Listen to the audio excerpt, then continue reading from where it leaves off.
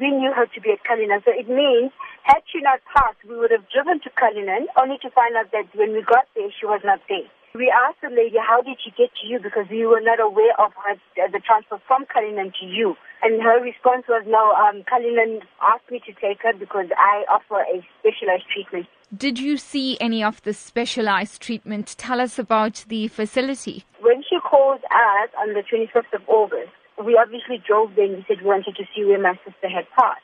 We didn't get to see the facility. To be honest with you, from what we saw on the outside, it looked like a normal house. I didn't see or get the impression that that facility was catered for people with disability or with mental illness for that matter. Tell us a little bit about your sister and the void she leaves behind. My sister was the eldest at home. She basically raised us after my mom passed away. It was somebody who's always been in my life, and she's got a daughter who's just turned 20. And she's been living with me, so it's been very difficult because I'm now trying to make sure that she's okay. Obviously, I can't fill the void of her mom. In terms of political parties, there's been significant attention now, and even the debate in Parliament about what really happened, about accountability. What does all that mean to you? Nobody even tried to assist us when we called out, etc., and things like that. Now, all of a sudden, after us having run and us having complained and gotten the attention that we needed, now everybody wants to have a piece of it. They are actually forgetting about how we are feeling, as family members, because this has been really, really hard. And I mean, my sister passed away in August.